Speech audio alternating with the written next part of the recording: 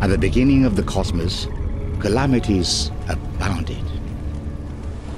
Despite humanity's insignificance, they persisted in their unwavering quest for harmony with nature when faced with adversities. Amid many trials, heroes emerged one after another. There was the giant Kwafu with his towering stature.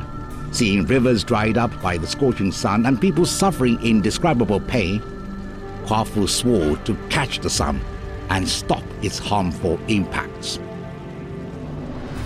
He chased the sun to where it set, and then headed north toward the vast marsh to drink water there. Kwafu perished from thirst before reaching his destination and died with regrets. Although Kwafu failed, humanity did not give up. Centuries later, old man Yugong challenged nature once again at the age of 90. He lived on the northern banks of the Yellow River. Right in front of his house stood two high mountains, Taihang and Wangwu. The two mountains stretched across hundreds of kilometers, rising thousands of meters high, severing villages from rivers and roads, and rendering the daily lives of the people immensely challenging. Yugong gathered his family and decided to tackle this problem by excavating the mountains. Collective wisdom was summoned to devise a strategy. Yugong led his 3 descendants to excavate dirt from the mountains. Another old man at the bend of the river mocked Yugong, saying his old age and frailty rendered him incapable of moving even a blade of grass, let alone earth and stones. To this, Yugong retorted, "I have children who have their children, and the generations go on endlessly. Yet the mountains cannot grow taller or larger. There will be a day when we can level the great mountains."